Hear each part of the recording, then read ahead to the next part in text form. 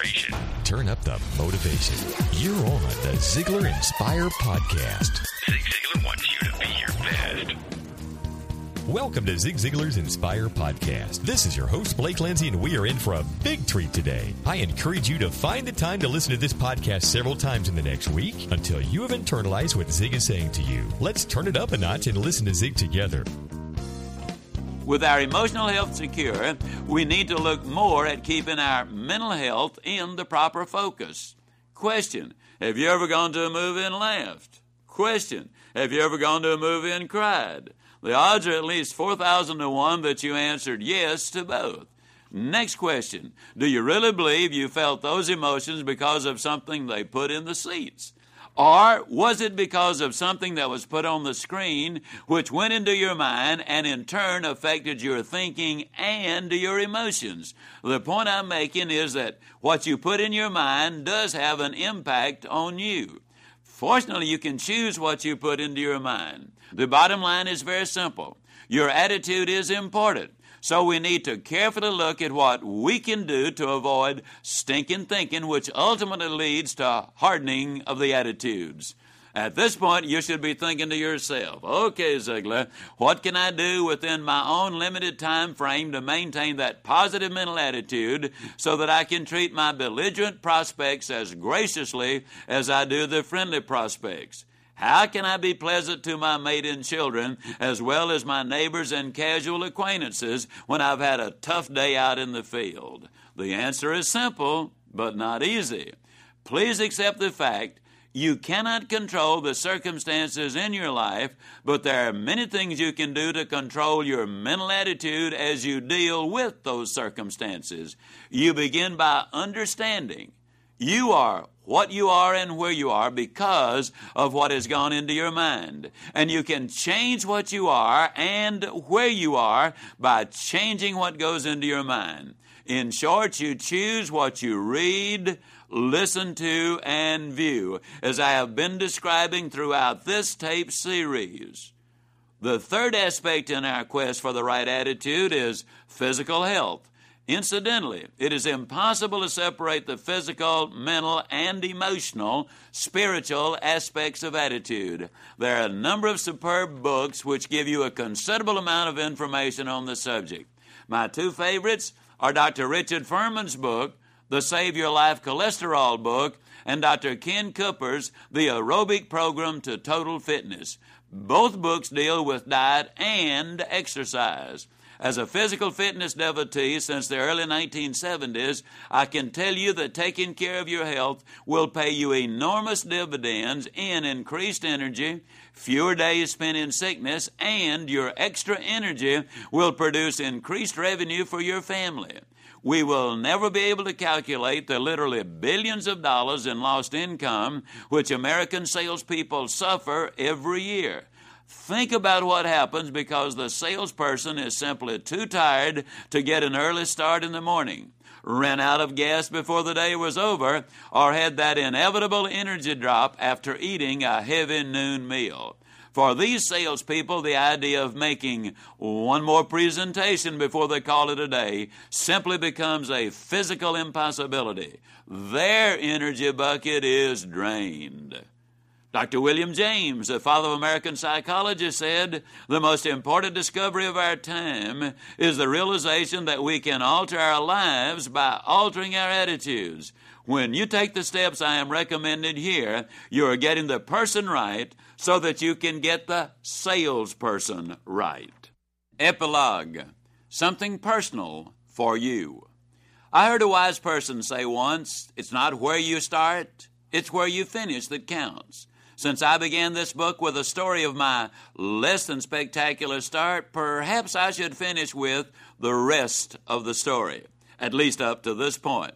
I do believe the best is yet to come. In your life, there will be many instances where the right person will come your way and make a difference. I vividly remember one of those occasions when that teacher came into my life.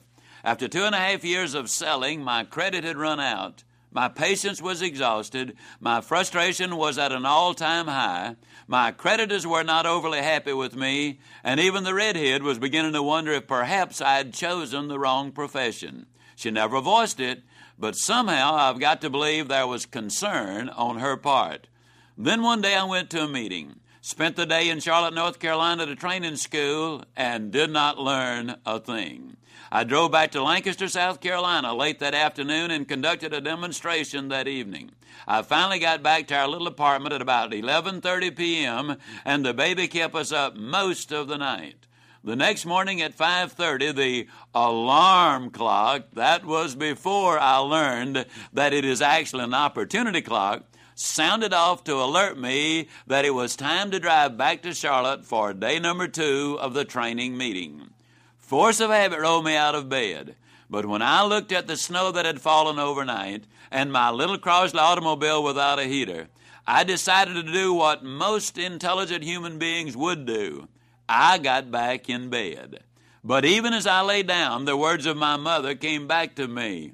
Son, if you're in something, get in it. If you're not in it, get out. If you're not giving your best effort, you're not being fair to the person you're working for, and you're not being fair to yourself. I remember that it had taken me over 2 months to persuade the company to give me the job. They did not believe that I could sell, and for the next 2.5 years, all I had done was prove they had been right in the first place. However, I had promised them that I would attend all sales meetings and all training sessions, and in 2.5 years, not only had I not missed a meeting, I had never even been late for one. I rolled out of bed, drove to the meeting, and that's the day my world turned around. Mr. P.C. Merrill, my hero, the man who had set all the records and written the training program, was in charge of this most important day.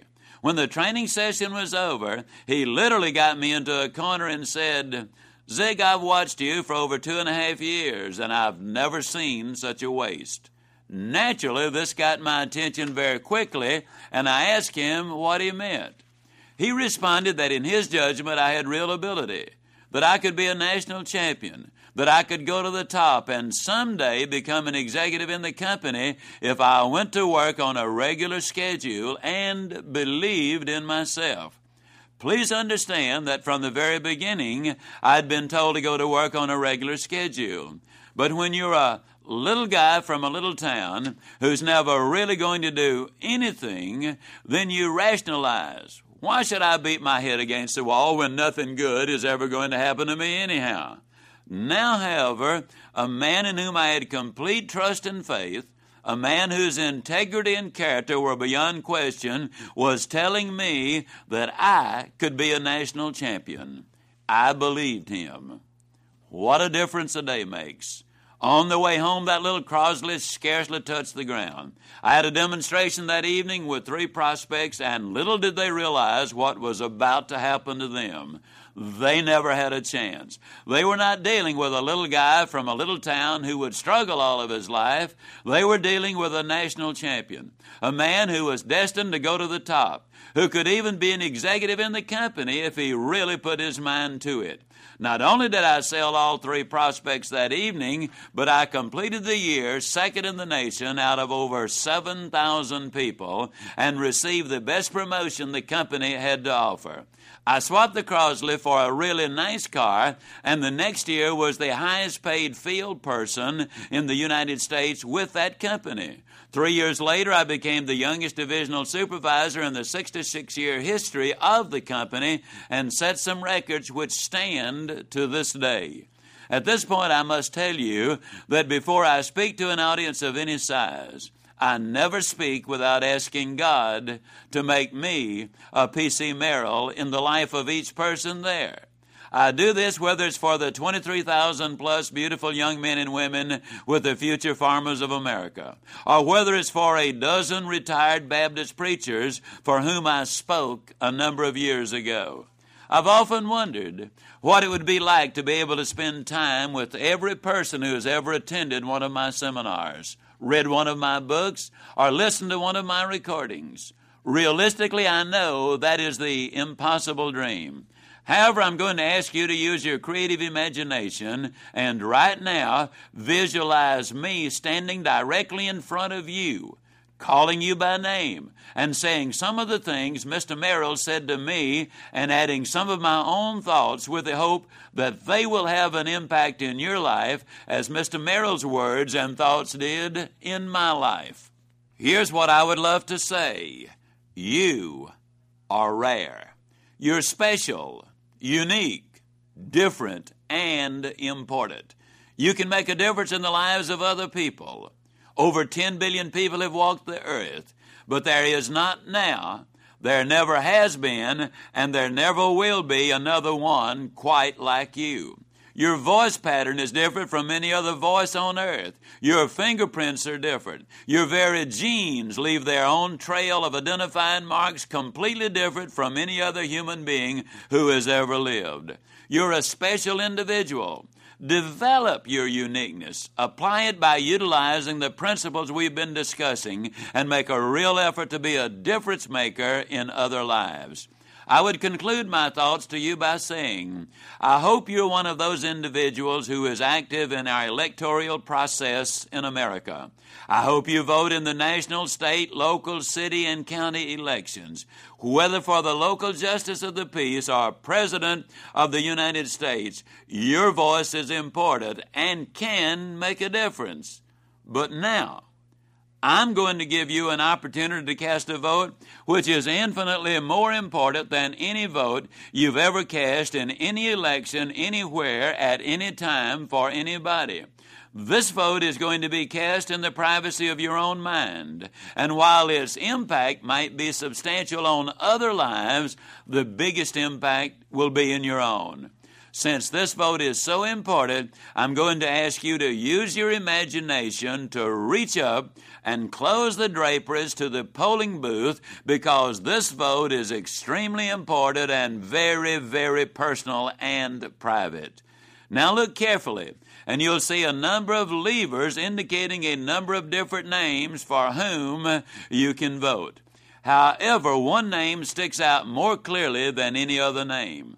That name is your own, and it is emblazoned in pure gold on the voting lever. Reach for that lever. Pull it down with force, vigor, conviction, and enthusiasm. Vote for you, and when you do, you will discover that long ago God had already voted for you. With those 2 votes, my friend, you can win any election or contest which you will ever enter. That eternal arithmetic is so powerful and so true. It clearly says that you plus God equals enough. Accept that as a basic fact, and I really will see you, and yes, I do mean you, at the top. Did you vote for yourself? Do you truly believe you can be a great one? If you alter your attitudes, you can alter your life. I completely agree with Zig Ziglar. Yes, the best is yet to come. Until next week, this is Blake Lindsay encouraging you to live your life to the fullest. Zig Ziglar. Inspiring true performance.